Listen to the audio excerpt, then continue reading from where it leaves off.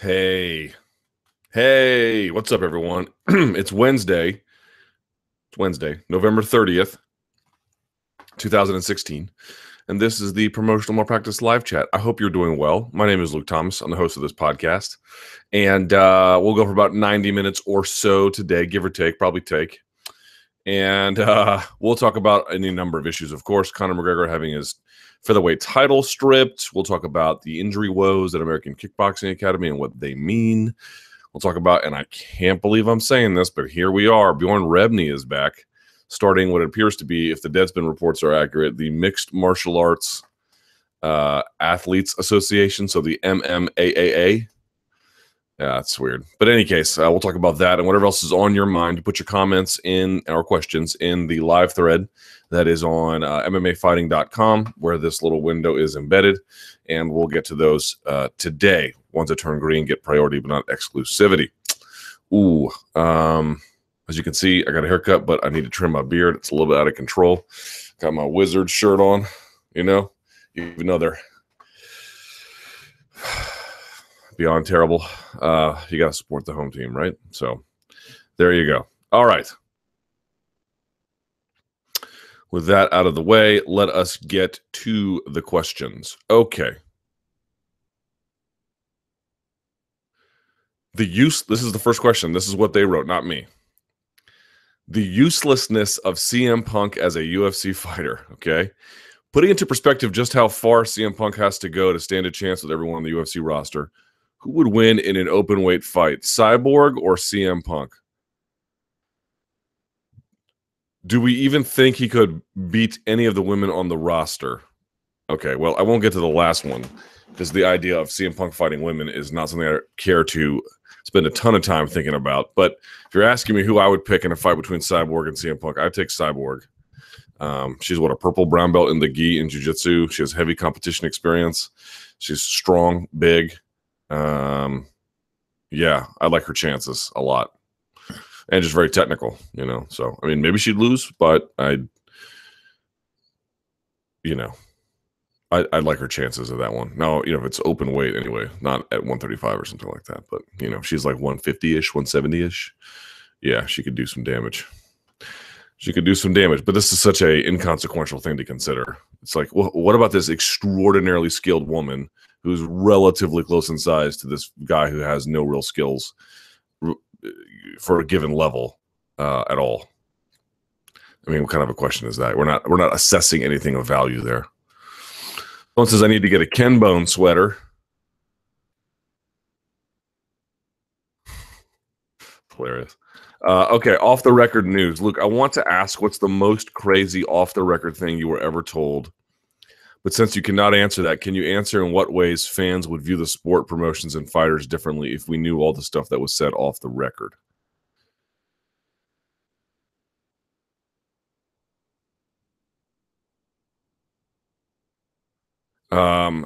The craziest off the record story I've been told wouldn't involve any active fighters.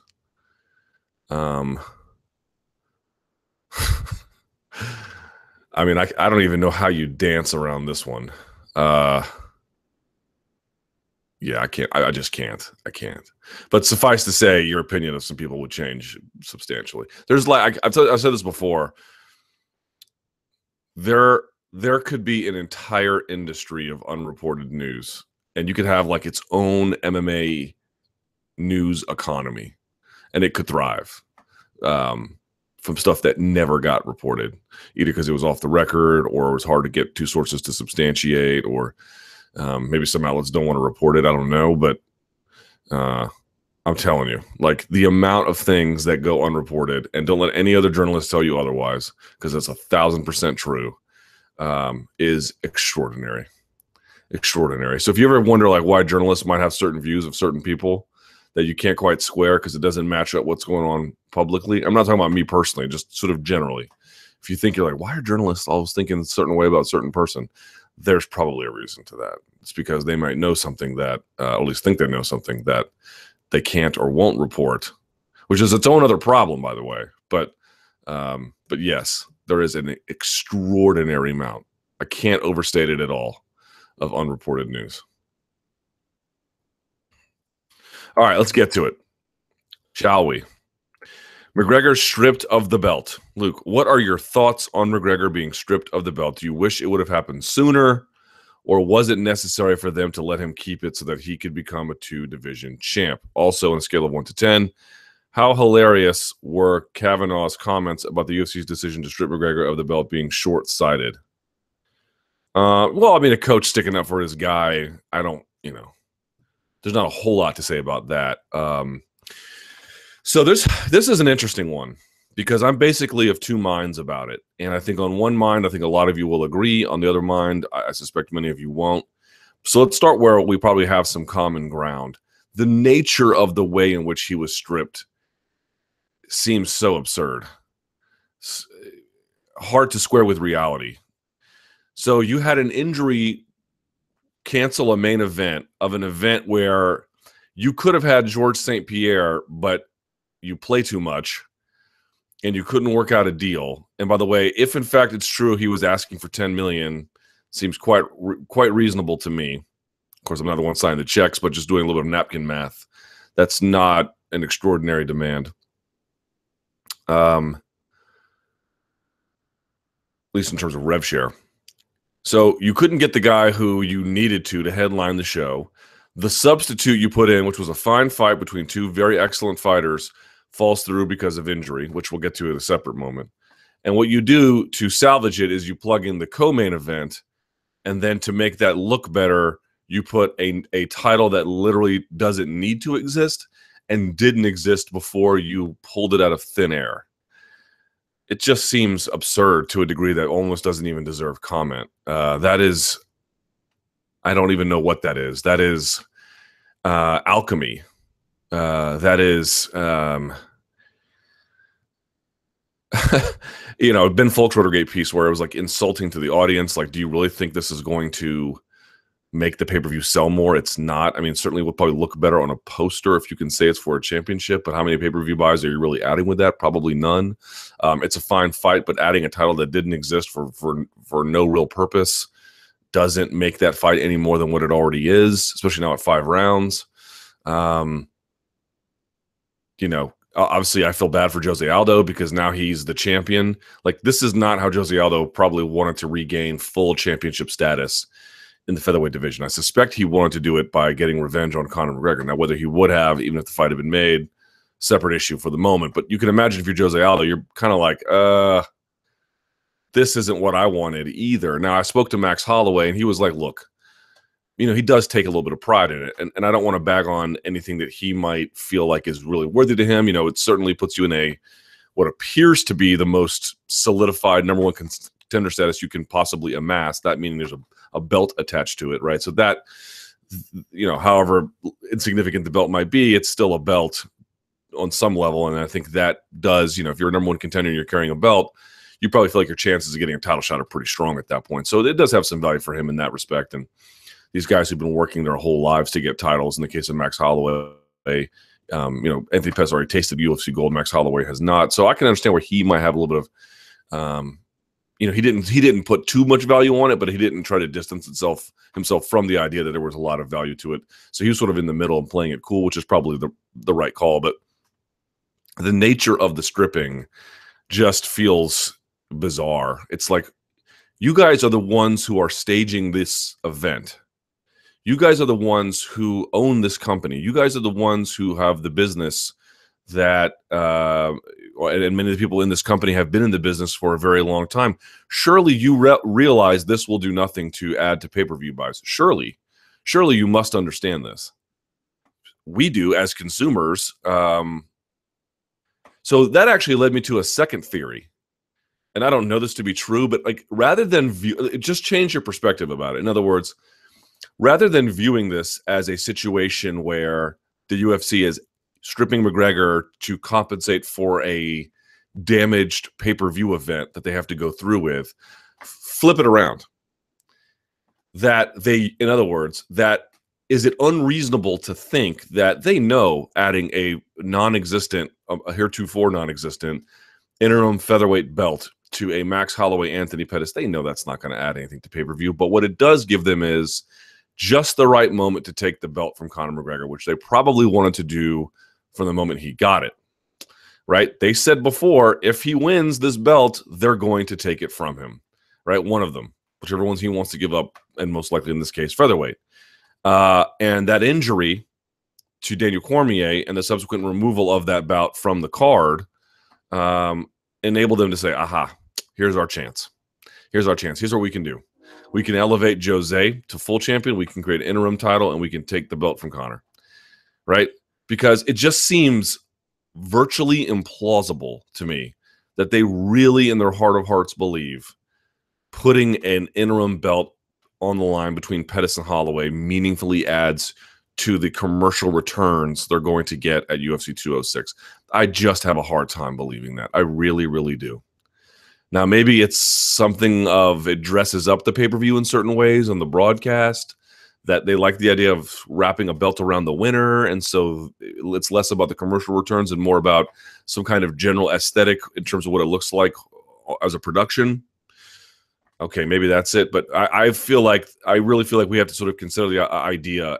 Again, I do not assert it with the strongest degree of truth, but I don't think we can eliminate from the realm of realistic possibility that this was all designed around the opportunity to take it from Conor, because the longer he held it, the more arbitrary it would look if they took it down the line. And certainly it looks arbitrary now, or at least flimsy, the reasons that they took it, but it's only been 2 weeks. They went and got it right away, right? If I'm the UFC and it's been 2 weeks and we have this opening to do it, however manufactured it might be, you can see why that would be an enticing possibility.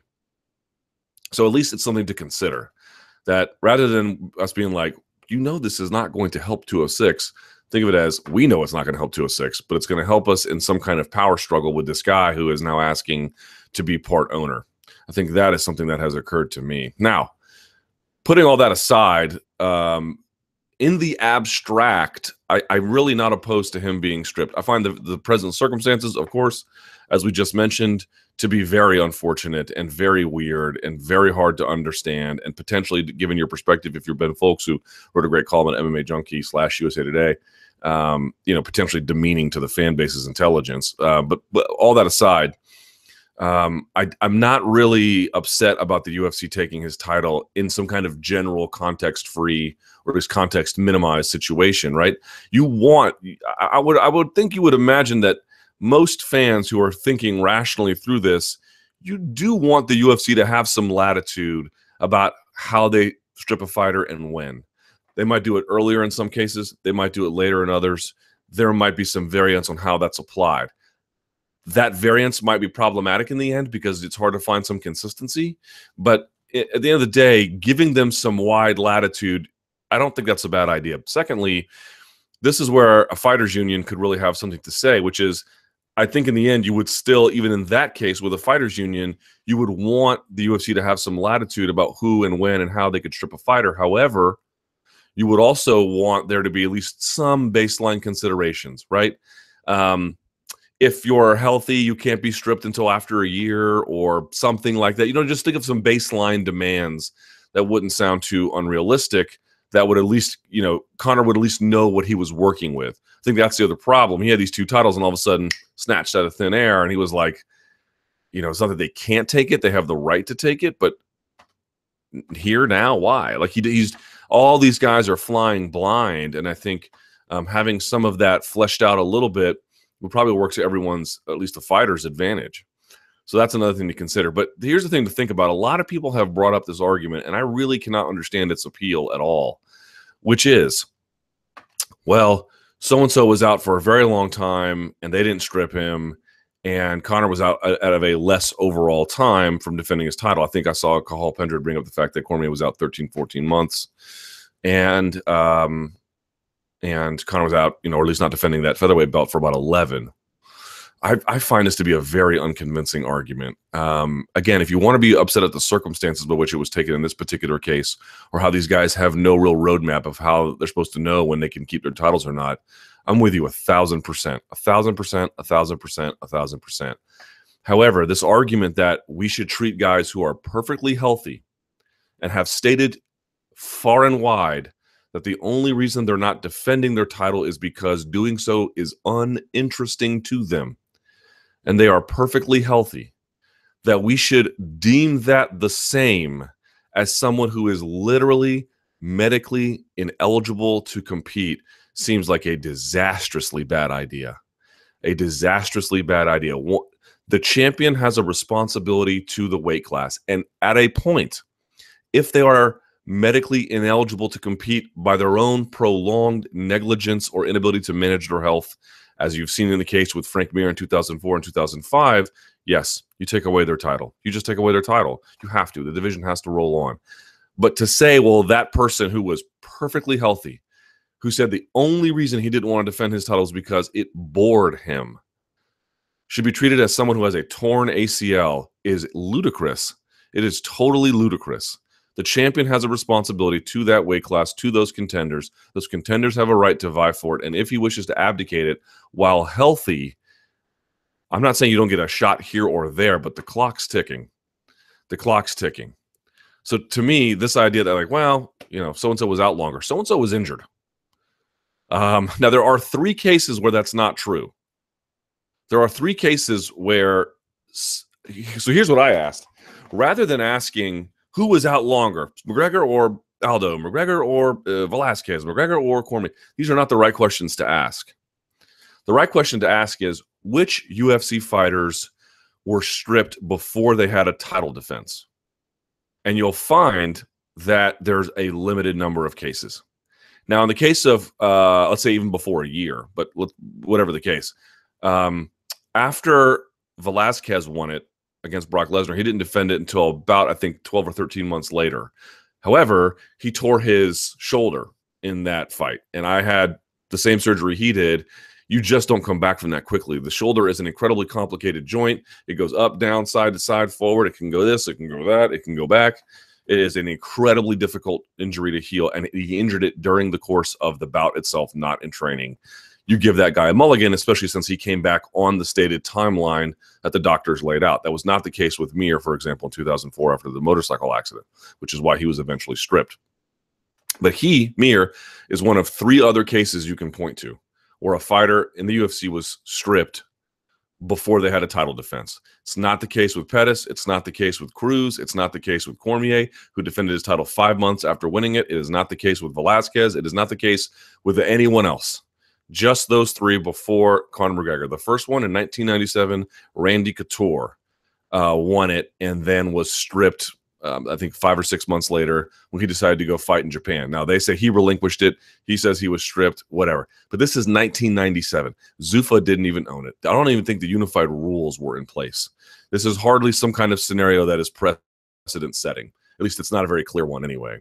The other 2 scenarios are BJ Penn after beating Matt Hughes and Frank Mir after winning the title against, I want to say Tim Sylvia, but I have to verify that. But in any case, let's talk about BJ Penn. BJ Penn beats Matt Hughes, and then I think 6 months later decides to fight in K1. They snatch his title. He never defended it, but he chose to go and fight in Japan at a time where the UFC was crazy insane about holding on to their talent and beating all these other organizations that were all around the world. K1 was big at the time, as you can well imagine. So that was only 6 months they took it. Frank Mir is the one that kind of is this interesting situation. He gets into a motorcycle accident. 6 months later, they create an interim title. When he couldn't come back 14 months later for a fight, that was supposed to be August of 2005, then they ultimately stripped him. In other words, he was on a medical timeline, and when he could no longer make that medical timeline, they took it away. But in every other case of a champion being out a long time, they at least had one title defense within that 12-month time frame. Now, you could say, okay, well, Conor had it in 11. Fine. If Conor had come out of UFC 205 and been like, look, I'm going to take a break, but my next fight's going to be at featherweight, and they just took it anyway, that would be a major, major problem. But even his favorite fans and his top acolytes, they all say he was really never going to go back to featherweight. So then what's the big deal? You're telling me he was never going to go back. You're telling me he had no interest in defending that title. It was just an ornament. If that's the case, then they got to move on. Now, I agree that the circumstances by which they took it are just so flimsy, and they make no sense, and they're just It just bizarre and weird. And I agree that these fighters, they don't really know what they're up against. There's no roadmap for them to know that I can keep it for a year or I can't.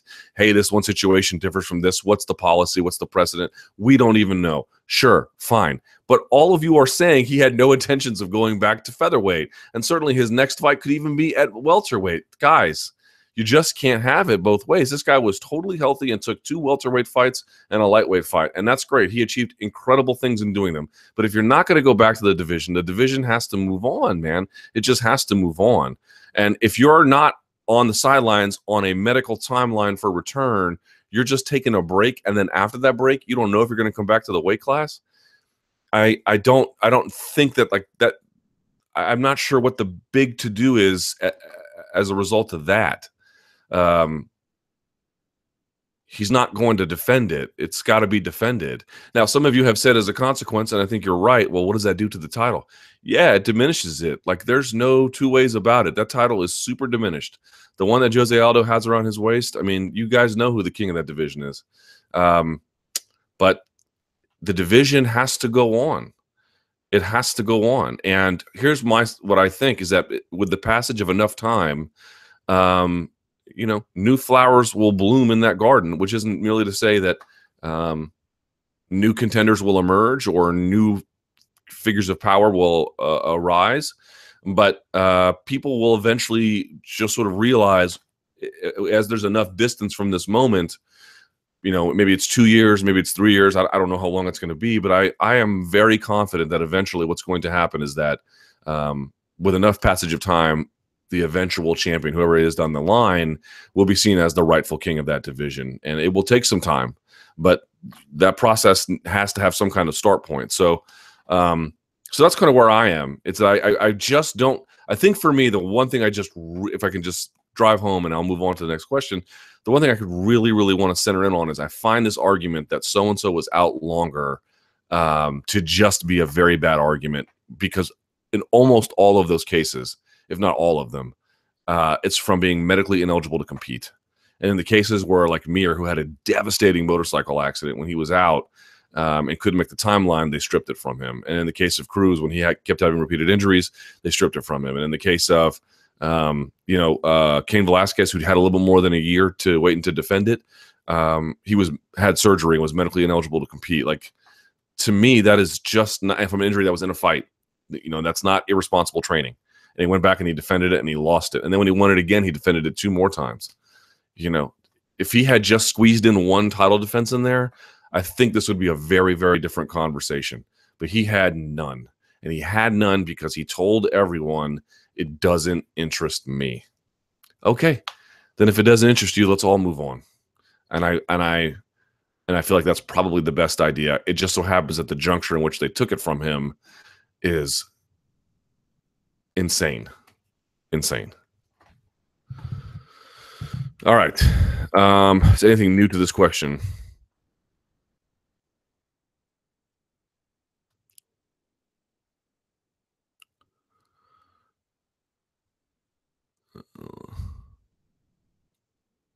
Let's go to this one. This is a good question. MMA media's handling of the McGregor UFC conflict. Greatest of mornings, greatest of afternoons. To begin, I must apologize if the question below comes off as rude. I don't care about that. You can be rude. As an MMA journalist, do you feel that covering Conor McGregor and UFC's relationship seems to be at times a really difficult balancing act? Yeah, that's true of anyone, but especially true of that one. Not just because McGregor seems to inspire both fanatical and loathing fandoms, but also because in that relationship, both sides often feel having valid points while also making dumb arguments. Okay, I'm not sure what you mean. For example, the UFC has a very valid reason to strip that featherweight title from a champion that has shown no interest in defending it, yet managed to do so in an utterly stupid way. Yes, I would agree with that. And that this balancing act seems to, at times, lead to MMA journalism pieces that appear really one-sided, either for the UFC or usually for McGregor. And I just want to repeat, this is not in any way intended as a direct criticism of anyone. Yeah, look, well, first of all, whenever everyone talks about these media, how the media handled it, you always need to provide specifics. Now, I'm not saying that this question is not basically correct in this particular circumstance, but just as a general rule, for anyone out there who wants to criticize the media, always be sure to collect examples all along the way. and say, here's an example. You guys said X, Y happened. You said if Y happened, you would do Z. And in fact, you did not do Z, right? So you're connecting all the dots. Here are examples all on the way. Isn't this a problem? Always make sure you do that, because if you don't do that, it's going to be hard to know exactly what you're talking about. But in this particular circumstance, there is a general, I would say, uniformity about the way in which McGregor's title was taken from him. I don't know anyone who thinks that way was a good idea. Now, in my sense, like, did I think they had to strip him right away? No, I'm just not going to be offended at the idea in the abstract sense, given all these other things I've already mentioned. But sure, MMA journalism, there might be groupthink. There might be guys all over the places. Here's what I would say generally. Look, some people are going to be sympathetic to the UFC's case completely. Some are going to be sympathetic to Conor's case very strongly, right? He elicits strong responses. Here's what I would just guard against. And this went back to the AKA injuries. Whenever you see people floating an idea in the media and everyone seems to agree, they may very well be correct. It may just be that the position is so correct and so reasonable that not that there's not room for dissent, but that there's basically no need. But I am usually skeptical of those kinds of situations. I find that in the media there is a ton of groupthink, that people agree to certain positions that are not very justifiable, that there's a lot of nuance that they don't want to admit. And I think that's okay, right? This is what I mean when I say, whenever someone criticizes me or some other journalist or something, they always say, you guys are biased. Yeah, right. We're human beings. We were born in a certain country at a certain era at a certain time. We were raised with certain values. You see the world accordingly. It's not possible to divorce yourself from the reality in which you exist. And the books you've read and the things you've seen and the world as you've experienced it, and the tragedy and the success and the failure and the poverty or the riches or whatever the case, all of these things inform your judgment in unique ways. And so it's your responsibility as a reader, and mine certainly as a media member in a different capacity, to try and flesh out and figure out what's really true and what's really not. And I often find a lot of times people coalesce around a single idea, and maybe the core of that idea is correct, although sometimes even that's not true. But there's a lot of different orbiting pieces that are not, that people just sort of assume. And there's a lot of people who sort of glom onto an idea without really thinking it through. I see this all the time, and I'm guilty of having done it, by the way. This is not to say I'm sort of above it all. No. I've made that mistake countless times. Just be wary of that. And that can go for any number of different situations, from a UFC fighter's dispute with the UFC, vice versa, to something with God knows who. I mean, just pick your situation, right? There can be a million of them. But just always remember that there's a lot of groupthink in this industry, and there's a lot of reason to, at least, if not say it's outright wrong, have a healthy degree of skepticism about it. But just know, even if there's groupthink, that doesn't mean that the people involved in that are necessarily being dishonest. It's hard to figure out the truth. You're working with a lot of limited information, and you're trying to present the world as you see it the best you can. And that's a tightrope, and it's harder to do than it sounds. And I think if it was easier, you'd see a lot more people doing it without much problem. And I can't find a side of media, sports or otherwise, where they've got this figured out. Are journalists supposed to give equal coverage to both sides? Giving equal weight gives validity to both. No, well, sort of. For example, should journalists give balanced coverage to the survivors and deniers in a Holocaust story? No. Right? This is where this argument comes from. You got to give both sides equal time. No, you don't. No, you don't. You have to give the amount of attention to a cause to the extent you can best determine that it merits it. Now, that doesn't mean you have to dismiss it out of hand. But, certainly if someone is out there saying, I believe my mother was Armenian, that all Armenians are descended from orangutans, we have enough degree of scientific evidence to say that this is not a situation or a person that deserves a great amount of attention, versus someone who says, no, I think that they're Homo sapiens and did not, well, primates did not descend from orangutans as such. You don't have to give these people equal weight. One clearly deserves more than the other, but these situations become a little bit more complex as some of these things become less obvious. Let's move on, shall we? Okay, Anthony Johnson, too much faith in UFC. Is it me, or is it a big mistake for Rumble to wait for DC? In my opinion, he should have taken that interim fight, and here are my reasons. First, DC is giving you the best case scenario for his return with 0 setbacks. If Rumble takes the interim fight and becomes interim champion, then he has to fight DC. But if DC comes back in the summer and John Jones is set to return, who do you think the UFC is going to match him up? Rumble putting his faith in Dana and the UFC seems like the biggest mistake of his career, because the UFC is going to do what is best for the UFC. Am I crazy to think this? I don't think it's crazy, but I also don't think that Anthony Johnson's a fool. He is not a fool. He might have any number of other shortcomings, but being a dummy is not one of them, at least as it relates to how to manage his career at this point. So the reason why he probably didn't take it is because I'd like his chances against Gegard Mousasi. I really would, but that's a tough fight. That's a tough fight against a guy who's had a great year, by the way. I think he's won 4 fights already this year and is looking better each time. And if he wins that, he gets to keep the position that he basically already has. Now, I agree, if John Jones comes back, that, you know, that makes it a little bit more complicated. But there's enough reason to think that he won't. There's enough reason to think that Cormier will be back before then anyway. Right, talking about a March-ish return. And why take the risk? If you need the paycheck, that's one thing. But if you don't need the money and the guy's going to be back around March, it's probably okay. It's probably okay to wait. Now, if he was going to be out a year or something, right? If he had, like, again, a torn shoulder, or God forbid, something wrong with his neck or back or something, then the calculation becomes different. But if he's going to be back first quarter of 2017, John Jones, we know for a fact, no matter what, won't be. And all you gain by beating Mousasi is a belt you don't really need, because you already got that position. I can understand why he said no. I can very clearly understand why he said no.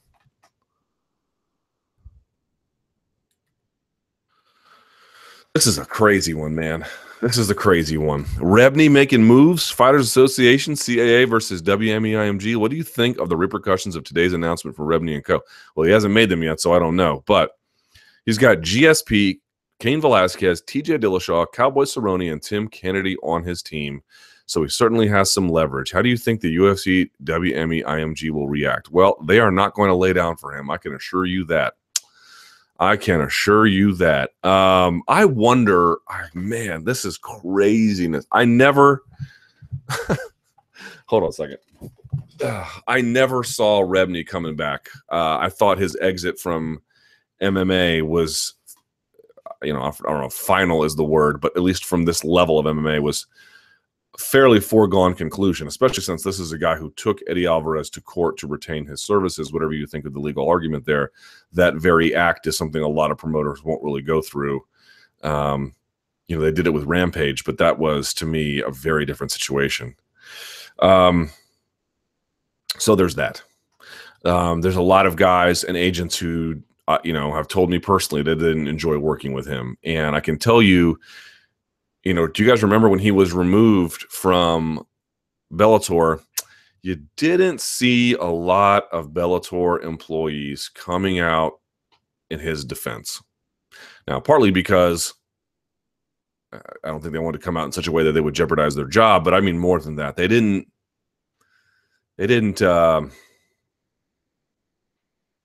weren't a lot of eulogies for the time they had together.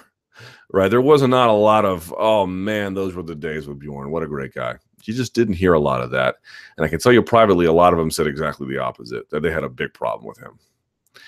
Now, part of that was because of the way in which he was a control freak in their words, or, I think many of them have described to me that he had some ego issues. So he just seemed like an unlikely candidate for this current predicament. Now, that doesn't mean he doesn't have a good idea. That doesn't mean he hasn't built as you've noted, a formidable, what appears to be alliance of some kind, certainly some names in this effort. So we'll see where this goes. Maybe he's a changed guy, or maybe he is the right guy for this. The one thing that they did all say when I spoke to a bunch of Bellator employees after the fact was, look, whatever else you want to say about Bjorn, the guy had an incredible passion for what he was doing. And, if he can pour that into an MMA fighters union, who's to say it couldn't work out? So I'm going to see what he has to say later. I just find, if I had to pick a candidate who would be, would fit certain criteria as an organizing force for the rights of fighters, he would not be the top of the list. Doesn't mean that the list is right, but on first glance, there are not a lot of conditions he satisfies that makes him that guy. So there's that.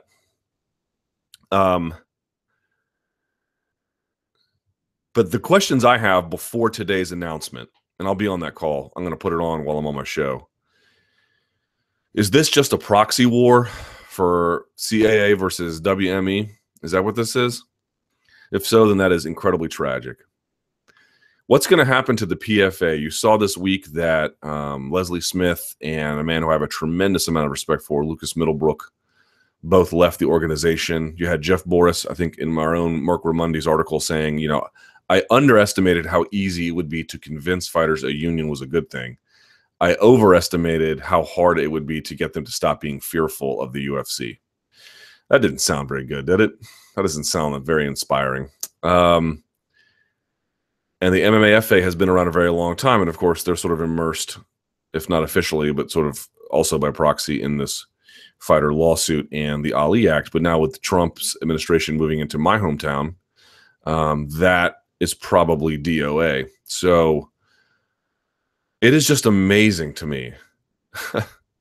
You have to give Rebney credit, man. You want to talk about a guy, and I mentioned this before, how long you can maintain yourself in this business is in and of itself a measurement of your success. Like, even if you stay the same for 10 years, the fact that you existed for 10 years in MMA is hard to do. He is not only returning, he is returning with a vengeance.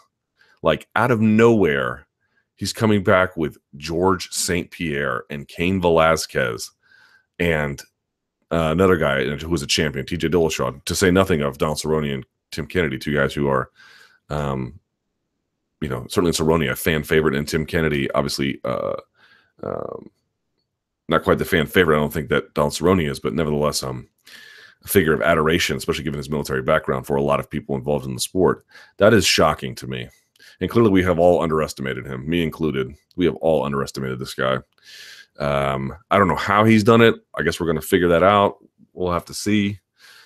But the only thing I've just found amazing is that you've got the PFA, the MMAFA, and now this new thing, the double A, the double M, triple A, whatever they're going to call it. I don't know who's going to win. I don't know who's going to get the NLRB to recognize them as the certified union. I don't know what's going to happen here, but it is amazing to me that the first two actors in the space, MMAFA and then PFA, could either miscalculate, stumble, or just procrastinate to the point where here comes, of all people, Bjorn Rebney, and with him in tow is George St. Pierre. Wow. Wow. How have you feathered the bed for this unlikeliest of characters? That is shocking. That is super, super shocking. But maybe he's got the right idea. Maybe the Bjorn, as we understood him, is no more.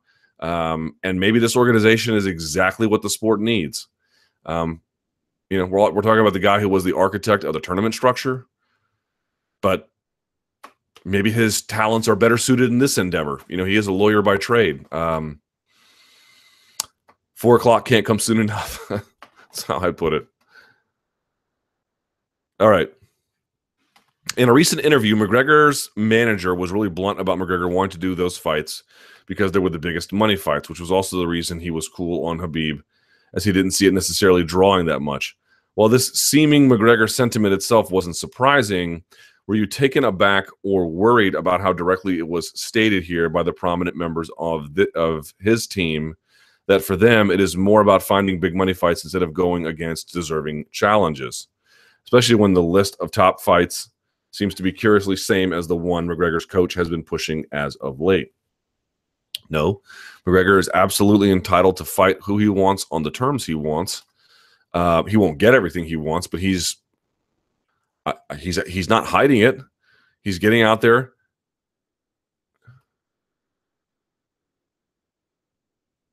Someone says, odd how everyone talks bad about Rebney. Has no one ever paid attention to Dana White's actions and words? Rebney is a saint compared to that guy. Well, let's assume that's true. And Dana White is certainly no friend of organized labor. Dana White's not trying to create organized labor, right? I mean, imagine Dana White was forced out with this new WME sale, and the next thing you see is that he's trying to back a fighters union. The outcry would be even greater. It would be even greater because this is a guy who bragged about how they had things that they were allowed to do because there was no union to curb them. That's not a joke. That's the truth. So I don't think anyone thinks Dana White is a saint. I certainly do not. I don't know anyone in the media who does. But he was the president. He is the president and part owner. He is doing everything you thought he would. This is very, very different from Bjorn Rebney. In any case, back to McGregor and calling out what he wants. Look, you want a fighter to state what they want. Hey, he wants to fight, maybe, let's see, Nate Diaz or Tyron Woodley or whatever they get. Fine, state those things. Doesn't mean you have to give in to them. But I would rather he be honest about his intentions. And I don't begrudge him making money. That's what he really cares about. Go make money. Now, of course, he just got the 2 titles, but let's assume that he doesn't want to go to welterweight or whatever. I mean, I'm assuming that he does, but I'm just thinking that, like, if in fact it was the case, like Diaz, that money mattered more to him than titles. Yeah, cool. Go. Try. Lobby for it. I don't have any problem with that. That doesn't mean the rest of us have to think that the contendership queue can just be repeatedly ignored. Or maybe you do. Maybe you agree. That's fine too. We can all disagree here or agree. But I don't think that being mad, I don't think there's a lot of cause to be mad at McGregor for, like, clearly stating his intentions. I intend to get 2 belts. I intend to go maybe potentially fight at welterweight. I intend to fight guys who can make a lot of money. I'm not interested in guys that can not make a lot of money from. I'm not upset with that. No.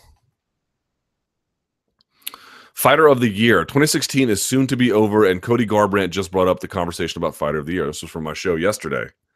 So who are your contenders, Luke? Cody if he beats Cruz, Conor, Joanna, Stipe, Nunes if she beats Ronda. Nunes if she beats Ronda still wouldn't qualify for me. But here are, as I see it, the top 4 candidates. This person has them out here. By the way, this was the case for Cody. If he loses at UFC 207, the point is completely moot. He wouldn't even be in the running even a little bit.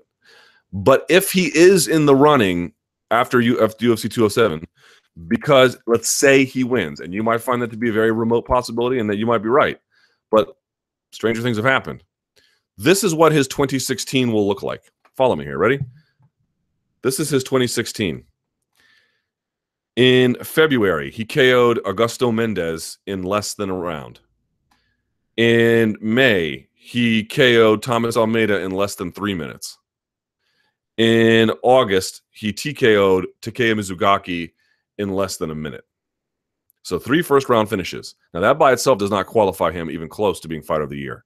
But if he follows that up with a win over Dominic Cruz, let's say he stops him in the 2nd or 3rd round, which might be very unlikely, but just follow me for a second.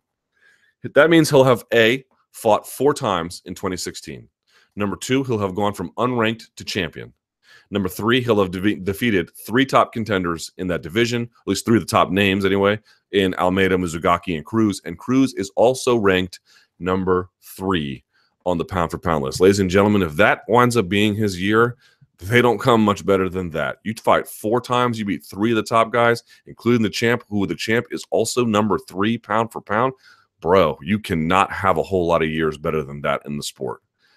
Period. That is an insanely successful year. But there are other guys who have also had insanely successful years. Number 1, Michael Bisping, who not only defeated arguably the greatest of all time, but then took the title from the current champ or the then current champion in less than a round, and then followed it up with a title defense against Dan Henderson, another all-time legend. So he would have won 3 fights in the year. So Garbrandt would have 4, but Bisping would have 3, and he would have decision Silva and Henderson, and then stopped Luke Rockhold to win the title in less than a round. That's a pretty good year. That's a damn good year. Then you have Stipe Miocic. He only fought 3 times, not 4, but in those 3 times, he beat Andrei Arlovsky in the 1st round, beat Fabricio Verdun to take the title in the 1st round, and then stopped Alistair Overeem in the 1st round. So he also has all 1st-round finishes. Now, A little bit of caveat, didn't fight 4 times, and he got rocked by Overeem in that first fight. So while he won in the first round, he did show some vulnerability, but nevertheless, Stipe Miocic just had a baller-ass year, okay? And then, of course, there's Conor McGregor. Who could forget? He is also in the running. Here's what he had. Now, he started off the year on a bad note. He lost to Nate Diaz far outside of his weight class, but that was a situation that he agreed to, however, inadvisably. He followed that up later on by defeating Nate Diaz by decision. And then he goes on back to lightweight and then takes the title from Eddie Alvarez, becoming the first ever two-division UFC champion. He has now since been stripped, but of course, that moment in time cannot be taken away from him. So how do you measure that? An all-time great performance and achievement in the same year where he lost. I don't think a loss disqualifies you, but you can't ignore it either. Does it cancel out certain achievements in certain ways? We can have a debate about that. To me, I say the clubhouse leader at the moment, and I know a bunch of people are just going to say Conor out of popularity, but to me, if you lose in a year and you only fought 3 times, I don't know. It's crazy because Conor has a loss.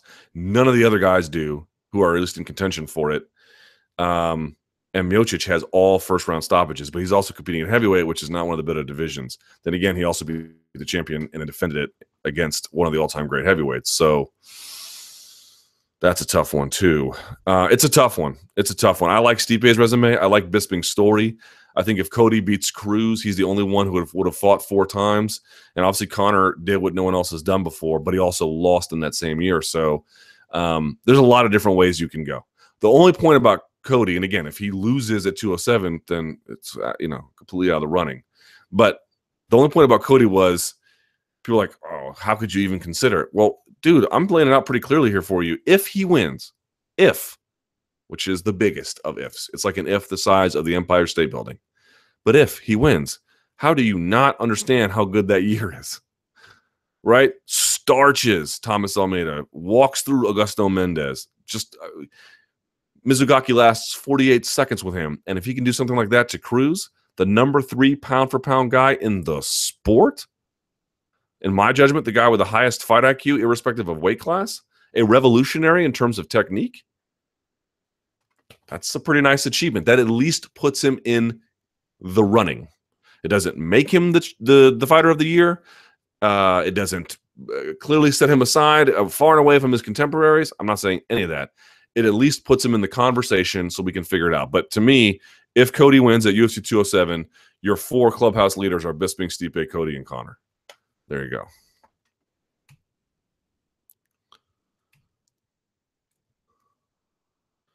TV killed the pay-per-view star. Interesting title. Luke, with the UFC expecting mega bucks with a new multi-network TV deal, could we see an end to pay-per-views?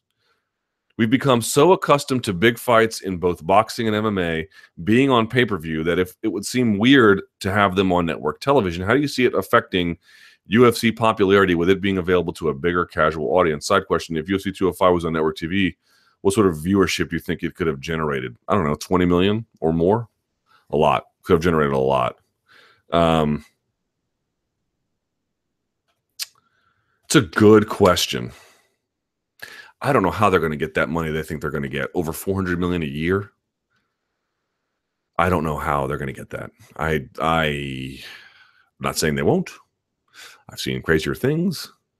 But that is a lot of money for an industry where even sports is beginning to fragment and be pulled apart from unbundling. Or I should say not unbundling, rebundling.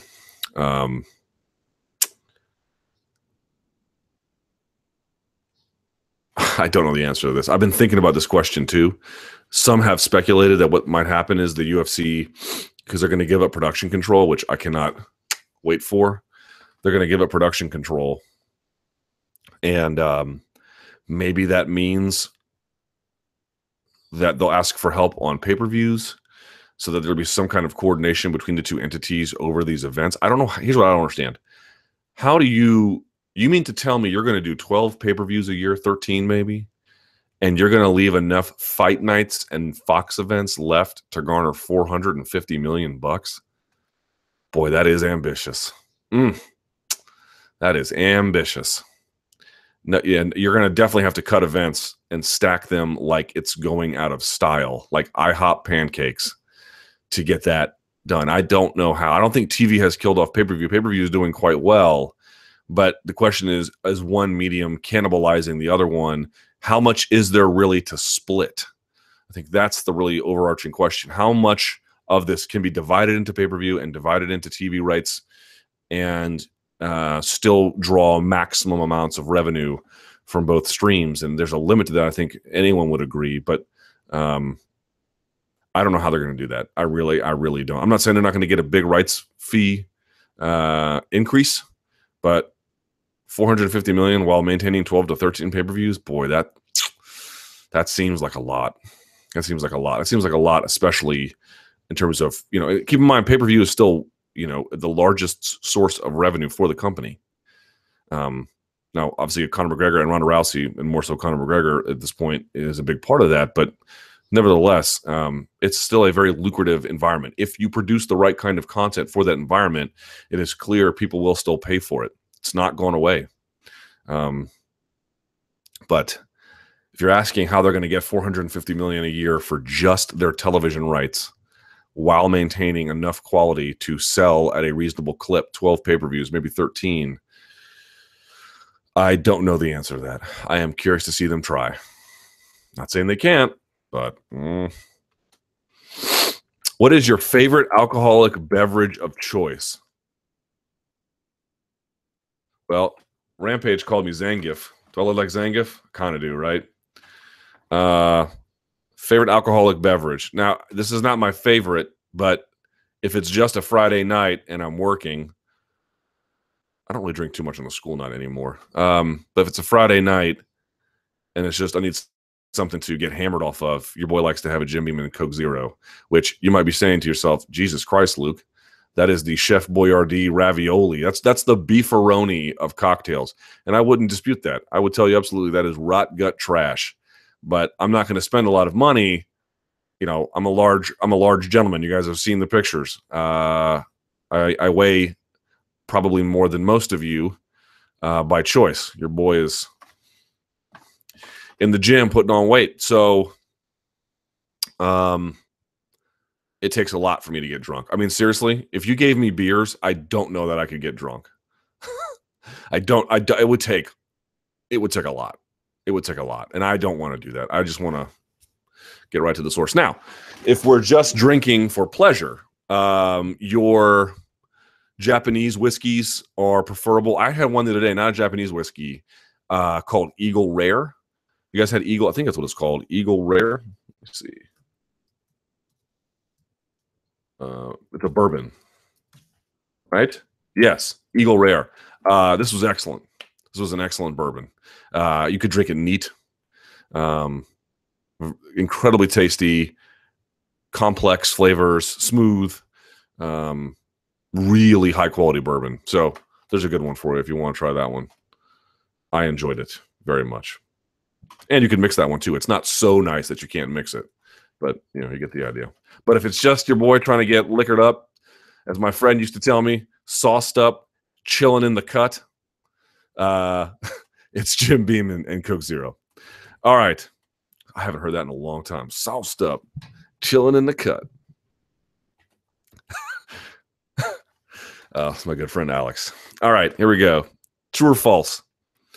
The UFC is really kicking themselves for not negotiating with GSP to headline the 206 card. I suspect they remain obstinate, but it's pretty clear that if you're having to take your featherweight champion's belt 2 weeks afterwards because you couldn't strike a deal with a guy who was not asking for an outrageous amount of money relative to what he could potentially draw for a card that you're now creating phony titles for because you think that might save it, you made some bad choices along the way. I feel like Kurt Osiander.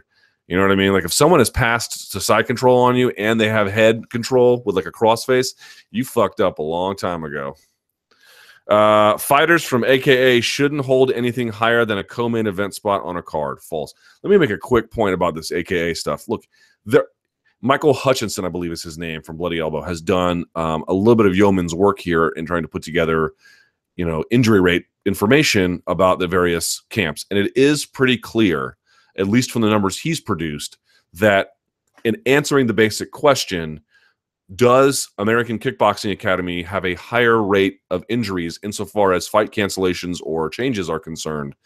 The answer appears to be yes. Now, this data is very preliminary. There are some questions about it, but let's just say there is some math to substantiate that claim or at least answer that question. However, it's not clear what the cause is. Now, a lot of people think it's extra sparring. Some people think it's there's been videos of Cain Velasquez doing like outrageously stupid weight training, and I've seen the videos and I don't know what he's doing, but that could be that. But here's the point about AKA stuff. I'm willing to accept the idea that there's probably some things they could do differently, but I think this is one of the things I mentioned earlier about groupthink. Oh, AKA needs to train different. Okay, genius. How? Now, how many of you have ever constructed for a professional fighter, let's say a professional fighter in the UFC, an 8-week camp in terms of what they're going to train on what days, in what kind of way, for how long, and with whom? How many of you? Raise your hand if you've done that. I'll wait here. I don't see many hands going up. Now, that doesn't mean you don't have an opinion to offer here or a thing to say. That's not true. That's the big mistake that some of these fighters make. What have you ever done? What can you say? Well, I'm allowed to have an opinion, and I don't think it's wrong to say the math shows you guys have a problem. The only thing I object to is when someone says they need to do X, why are you saying that?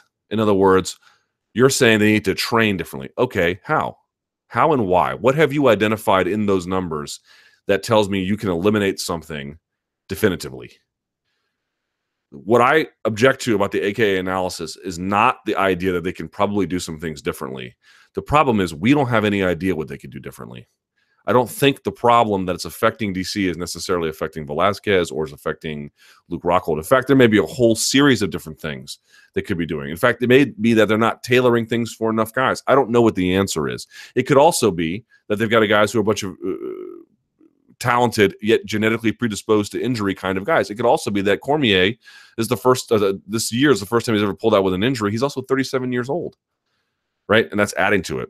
And of course, Javier Mendez has pointed out some of these things that happened to Nurmagomedov may have happened somewhere else. Look, all I'm saying is you're probably right to think that AKA has an injury issue. Where that stops is in then prescribing a change. We don't have nearly enough information to understand what the problem is. We're not there. I don't know how often you're there. I'm not there very often. I've been there a couple of times.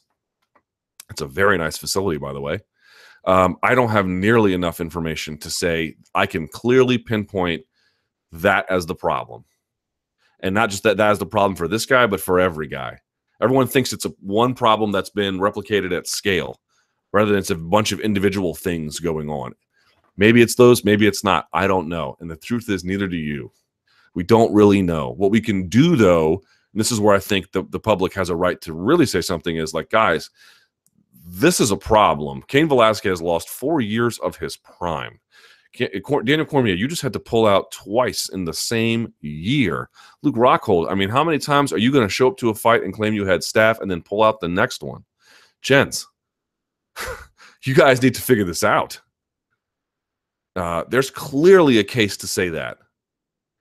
Or maybe it's, encourage them to do some self-reflection and encourage them to do some training. Encourage them to reevaluate things that can be done differently. Bring in a trainer on site who can specialize in rehabilitative services. I had Daniel Cormier in my show, and the thing he said to me was, I did less rounds. You listen to everyone's injury concerns before UFC 200, and I was walking out. I felt unprepared, and that, to an extent, impacted his fight. Now, the crazy part about that is that means he's believing potentially even in the placebo effect. You mean to tell me you did 5 to 10 less rounds of sparring for that fight? Now, maybe it was John Jones. Maybe you would have lost. I don't know. But that wasn't enough for Anderson Silva. That was more than enough for Anderson Silva. And maybe it would have been enough for John Jones. Here's the point. Let's assume that in actual reality, the amount of sparring he had done less not only would not change things in terms of his performance, but maybe even make him better. But if he doesn't believe that, it does him no good. So they have to find a way to make these guys who are obsessive about competition, obsessive about doing every piece of homework imaginable, comfortable with some kind of training regimen or whatever else the problem is. Could be diet, could be some, I don't know. A lack of, again, of rehabilitative services that makes them comfortable going forward. Because whatever they're doing now, unless they're just genetically predisposed to the injury with the same things everyone else is doing, which, by the way, is a unlikely but possible theory, they're going to have some problems. The only thing I just don't want folks to go is, well, you need to do less sparring. I mean, maybe they need to do less sparring, but we don't actually know that, do we? We don't. We don't have any data that proves that. Well, they need to do less weight training. Is that true? I don't know that that's true. We just have a lot of anecdotes. We don't really have a lot of good information about that. All right. Nate Diaz is more likely to get a lightweight title shot than either Khabib or Tony Ferguson. I'll say true. UFC 205 likely pulled in 1.6 to 1.8 million pay-per-view buys. False. It's interesting that despite Romero's cardio issues, he has 5 third-round knockouts to his name. He gets busy in that third round, doesn't he? I'll say true. Chris Weidman would really benefit from a tune-up fight with Tim Boetsch. True. JDS could very well get the next shot at the heavyweight title, considering he has wins over Verdum, Velasquez, and Miocic.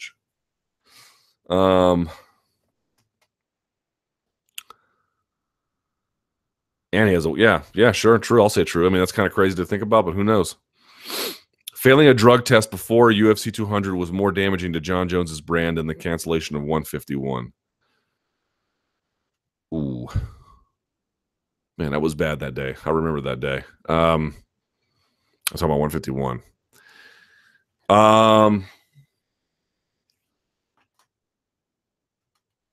That's a good question. I'll say yes, because there was basically no defending him. I mean, you guys know I don't have necessarily the same high opinion of USADA that some of you do, but in any case, the things he tested positive for turned out came from an extraordinary amount of negligence, something that was quite avoidable. And at 151, there was at least some voices speaking up for him, saying he had the right to do what he did. The only difference was UFC 200 wasn't canceled on account of him. 151 was. So there was this outrage that felt very strong. But, I mean, there was no one really defending him in a way where it was like, he had every right to do those things. It's like,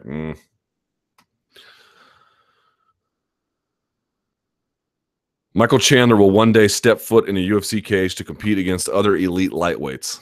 False. Yair Rodriguez will be the first person to knock down BJ Penn when they fight. I'm not sure that's an accurate stat, but let's say that it is true. We'll all be tormented with the talks of Mayweather-McGregor until the end of time. Yep. Yep. John Jones versus Hendo at Submission Underground. Who will win and how? John Jones. John Jones is, I think, a underrated submission grappler from what I can tell. Limited information, of course, but I like his chances big time. He's the better one at takedowns, so he'll be able to put Hendo on his back pass. I like his chances a lot.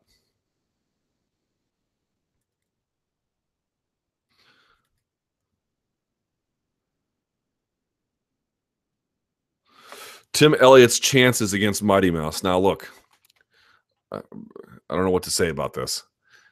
If you guys haven't been paying attention, how do I do this? So the finals for the Ultimate Fighter, I believe, are tonight. But if you look on your DVR, or not your DVR, I'm sorry, your TV guide, whoever you have, I have DirecTV, so you have to hit the guide button to see what's playing or coming up. And you look at Saturday's event with Demetrius Johnson, it says on the guide, Tim Elliott is who he's facing. So I'm not sure who botched that, but somebody did. In any case, let's assume he wins tonight. I cannot report with a stated fact that he is going to win tonight, but let's assume that he is. What are his chances against Mighty Mouse? Luke, assuming that Tim Elliott winds up being the TUF 24 winner and therefore faces Mighty Mouse on Saturday, How much of a chance do you give him of pulling off the upset? I know that anything can happen in a fight, but I don't see any way that Elliott winds up winning, barring something crazy like a DQ or TKO via injury. Yeah, I'm with you. I really like Tim Elliott a lot. I think he's a very good athlete, a great wrestler, awesome scrambler, quick, got a lot of experience. He's a great fighter, but against Mighty Mouse, Mighty Mouse has to mess up something fierce for that to be competitive, unfortunately. But you know what? Tim Elliott's one of these guys, man, who's been put through the ringer, and he's come out the other side stronger in some ways. And if in fact he ends up facing Demetrius on Saturday, I'm thrilled for him, to be honest. So it's just I don't necessarily like his chances all too much, I'm afraid. It's a question about ranking divisions, but it's too much of a question. Tough 24. Hi, Luke. It looks like a lot of the participants on Tough 24 will not get a UFC contract, although it seemed very normal to do that in past seasons. For this one, it seems like a strange one. Will this do Tough any good? Does it make Tough more prestigious if the UFC are only signing the winner? It does, except here's the problem. They're like, we're going to pull these champions from all these various organizations. And if you're a champion in one of those organizations that they pulled from, now not all of them, but like they pulled like the RFA champ, Pantoja, and they pulled, a lot of tough guys. You're probably ready for the UFC flyweight division. I think that's a fair claim to make. In other words, I thought part of what this season was aiming to do was not merely find a opponent for Demetrius Johnson, but to help build the flyweight division. But that only works if you are building it. They're not going to sign a whole lot of guys. And I'll see who they sign, see who they don't in the end before we make a final determination about that. But that one surprised me for sure. That one caught me by surprise. I was expecting a very different response than that one. And I'm not sure what happened there. I don't know. I don't know what to say about the Ultimate Fighter anymore, Like, I feel like the ratings are everything you need to know about the Ultimate Fighter. They are literally 10% of what they have been in previous years. And that's not an exaggeration. I mean, literally 10% or less in certain cases. They are a fraction of what they used to be. And no, not always 10%. I'm saying you can find intervals where they are, but certainly a fraction of what they used to be. And I don't think it's a coincidence. And I'm not saying it's a cause necessarily to take them off the air, considering all the other poor ratings that Fox Sports 1 typically does. But what can we possibly say about the Ultimate Fighter that the ratings and the general enthusiasm about the show don't already say enough of? Not much. So you're asking, like, would it make it more prestigious? I don't know. I mean, maybe, but who cares, Someone asked this, and this was emailed to me. Luke, do you think there's an element of gamesmanship with fighters' song selection based on when they're going to walk out? For example, the first fighter walking out picks a calm song to ease the nerves, and the second fighter comes out with a more amped up, intense song in an attempt to break their opponent's calm state of mind. Now, granted, this question is nonsensical in non-title fights if either fighter doesn't know ahead of time what order they'll be walking out, but I thought I'd ask anyway. Yeah, I mean, most guys don't know what their opponent's going to play, and even if they have a signature song like Frankie Edgar coming out to Biggie, I've talked to fighters the majority of the time, and it's I won't say every time, almost every time when you ask them, they answer with something that would make them happy. So they're not really thinking about their opponent, at least not much as I can tell. They're thinking about, what do I want to hear? What do I want to sound and look like on this production? But that's the direction they typically go.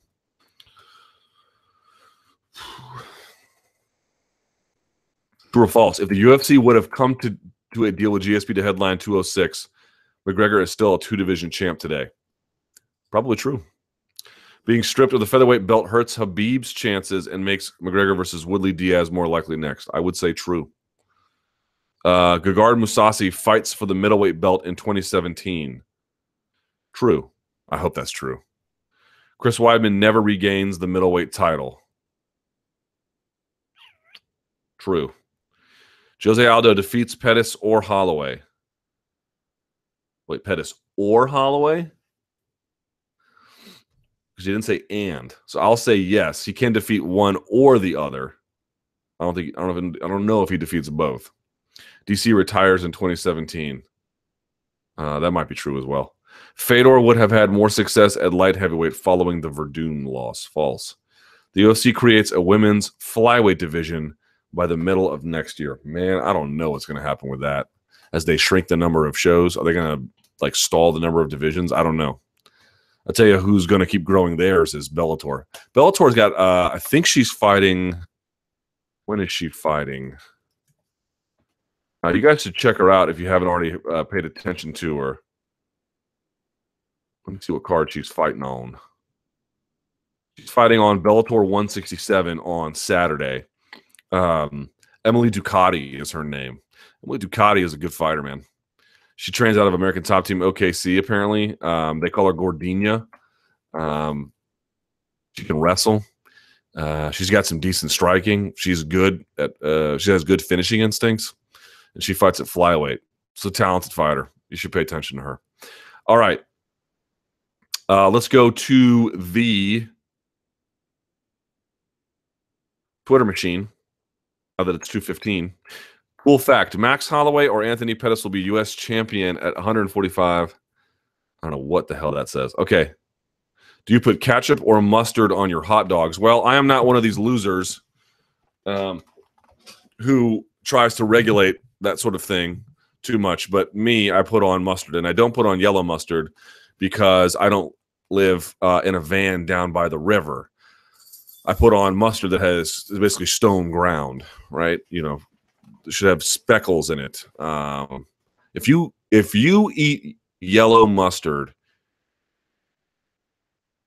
you're probably a child predator. I mean, I can't say that with a degree of certainty beyond irresponsible speculation, but there is literally, and I do mean this, never a circumstance where that is appropriate. Not one. Oh, I went to a friend's house. That's all they had. Throw their food in the garbage. Be like, hey, look, friend, you watching me? This is what I have to do because you serve your guests yellow mustard like a heathen. Sorry, I don't eat like the Visigoths. And you have to dump the food in the trash. If someone has yellow mustard, pure like, I don't know who makes yellow mustard. Hellman's, do they make yellow mustard? Whatever. They are trifling human beings that probably eat out of the garbage like raccoons. Okay. Any truth to the rumor that you would come out to the Bourne theme? No, I can't say much. Does my beard reach your... what kind of questions are these? Your standards, a no-shave November. It's getting there. Keep going. Do you think the reputation of AKA dissuade fighters from training or joining that gym? They got guys coming out of the woodwork every day to join that gym. No.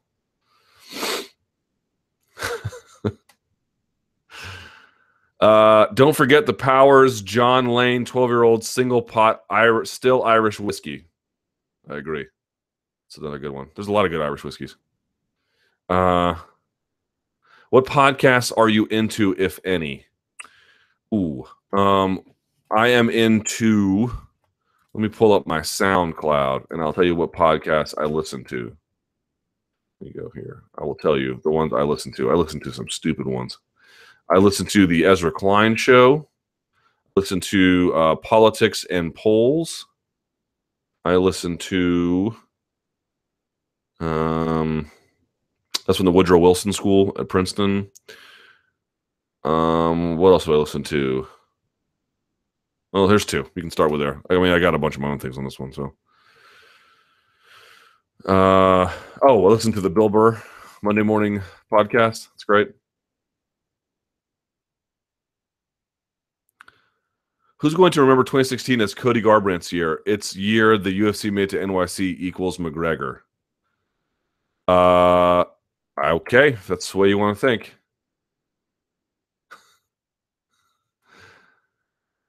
Who is your least favorite fighter interview of all time and why? I've already answered this. It's Forrest Griffin. Will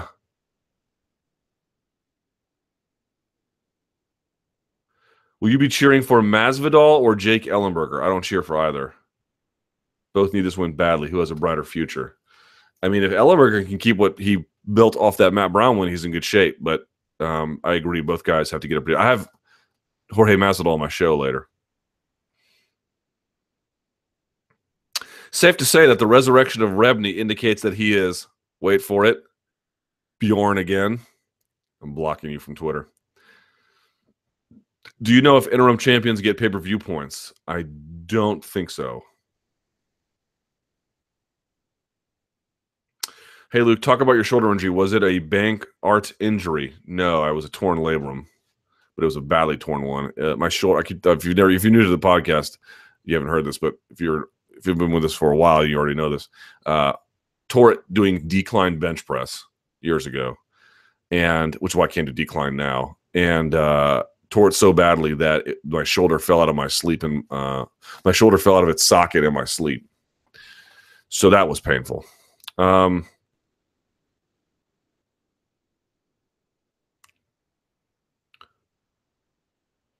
When you worked at Vox full time, did you ever want to give Ezra Klein a wedgie?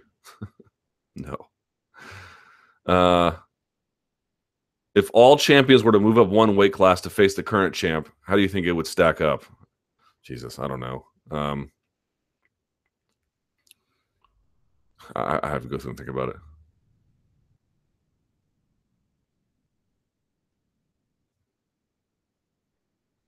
Do you think Holloway Pettis will go the distance? Yes. And do you think that or Cowboy Brown will be fight of the night? Ooh, Cowboy Brown will probably be fight of the night, but I do think Holloway versus Pettis will go the distance. Holloway is very careful and makes these slow adjustments over time. So I suspect that will take a while.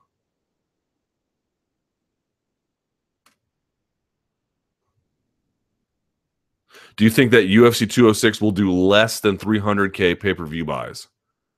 Yes, I do. I don't see how it does. I don't even know if it'll crack 200.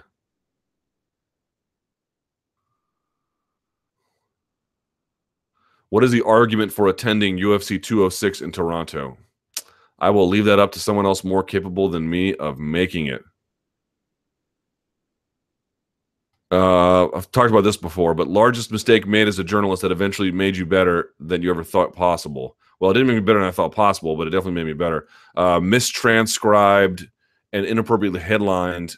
I didn't mistranscribe it, but I didn't go through and check on it. An interview I had with Brian Stan years and years and years ago, and it misrepresented him, and I felt terrible about it, and I had to regain his trust to some extent, and of course apologize profusely for it. But it just sort of reminded me that if something has your name on it, even if you didn't do it, you put your name on something and that's the end of it. That is the end of it. That is the end of it. I don't care if someone else put it all together. If it has your name on something, and this will sound obvious to you, but there'll be times in your life where you are responsible for that. So be very careful.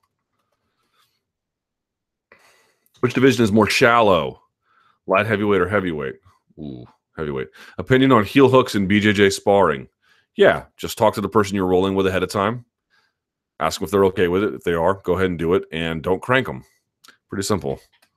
You can train heel hooks just fine. But don't be don't be out wearing a full gi and then start doing them. That's a little messed up.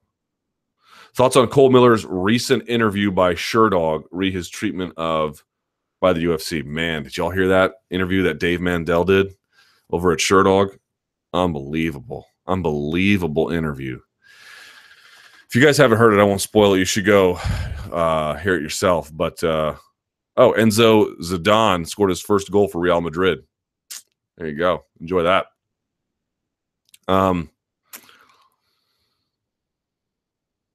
Cole Miller's audio is incredible. And everyone was like, not everyone was like, but I know there were some people who were responding, well, look, I do feel bad for him. He had to pay for 2 training camps and he's only going to get paid basically once for it and all this stuff. And to me, it just sort of highlights a lot of people are like, well, they could have done something else with their life. And it's like, okay, let's think about that.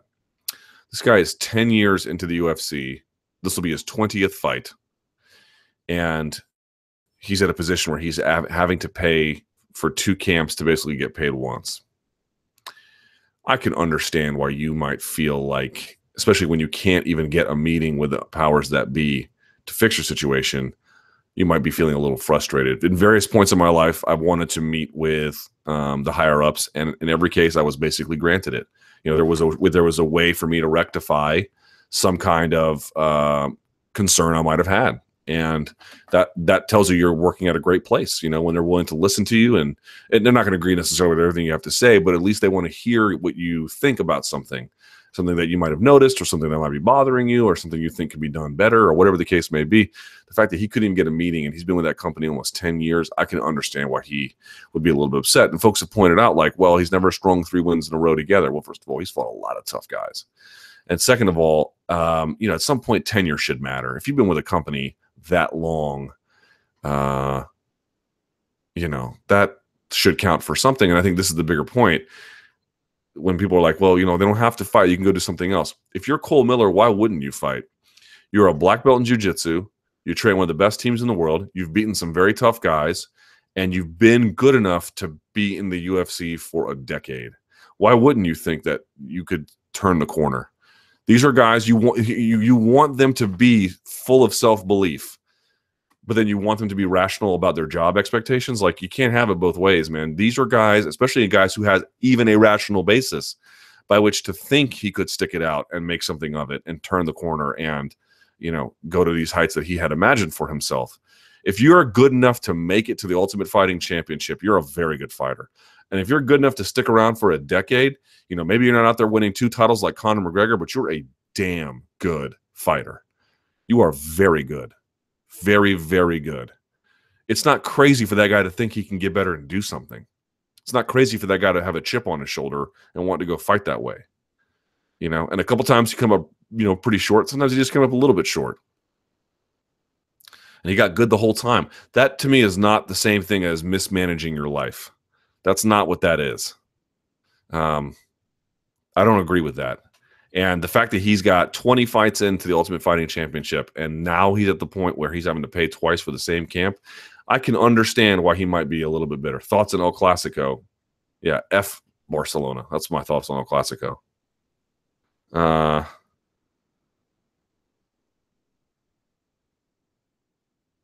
Let's see.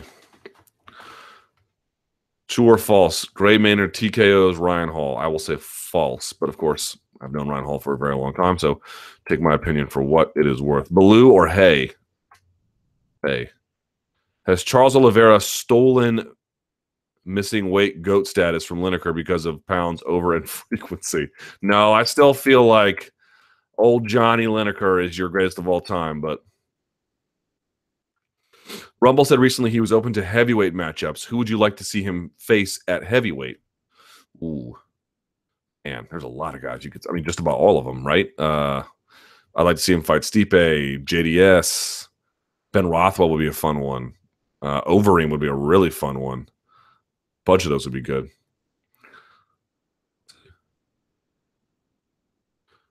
Let's see.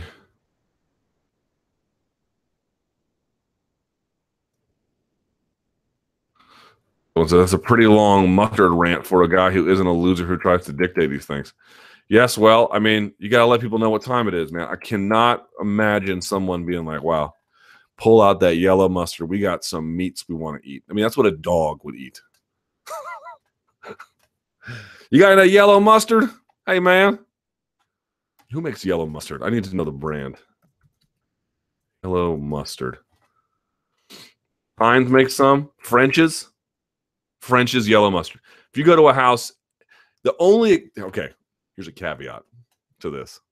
The only acceptable alternative in the case of yellow mustard, where you won't be considered a child predator, is for example, I'm going to watch my Wizards, which is not often at this point, and you go to the Verizon Center or your local, you know, whatever large scale venue for a pro sports team is in your town, if you have one, and it's literally all they serve.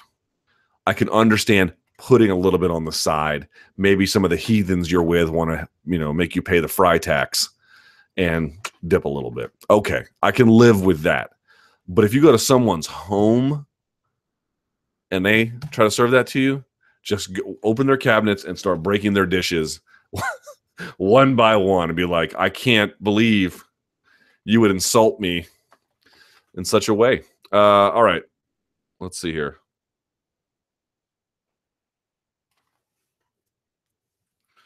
I see Lomachenko. Lomachenko is a beast. Oh my God. Made the guy just want to quit. What should be next for Robert Whittaker? I would love to see a Mousasi fight. I don't know if Mousasi wants that, but I think that would be a really interesting fight. I kind of want to see that. How ugly is the main event going to be this weekend for Mighty Mouse? We'll see how long it lasts. Last one on this one. Ben Henderson's future. Ben Henderson started his run in Bellator with 2 lackluster performances and has now been defeated in a spirited battle with Michael Chandler. He has a record of 1-2 in Bellator and has fallen short in both of his title fights. Is Benson in trouble? And what does he do now? I'll say this. I do think he's in a bit of trouble and certainly a bit of a career slump. I'm not exactly sure what to attribute that to. Is it part of the language of him thinking he's going to join the military and he's kind of checked out and hasn't admitted it? I don't know. I thought he actually looked good in this fight. He didn't look good in the Koreshkov fight, and he didn't look good in the Pitbull fight, but he did look good for parts of this one, not that first round, obviously. So it wasn't like he has had 3 consistently poor performances. He had 2 poor performances and then a good one that turned out to be a loss. So the jury's still out a little bit on that one. But if you have, I don't think it's also wrong to say that there's cause for concern. Okay. With that said, we have to go. I appreciate you guys watching. Give it a thumbs up, share it around, tell the whole world not to eat yellow mustard because that's for heathens and Visigoths, which I'm sure you are not. And subscribe to the MMA Fighting YouTube channel and, my SoundCloud and my iTunes. You know how this stuff works. I'm just hawking things you don't really need in your life. You can follow me on Twitter at SBN Luke Thomas. And until next time, stay frosty.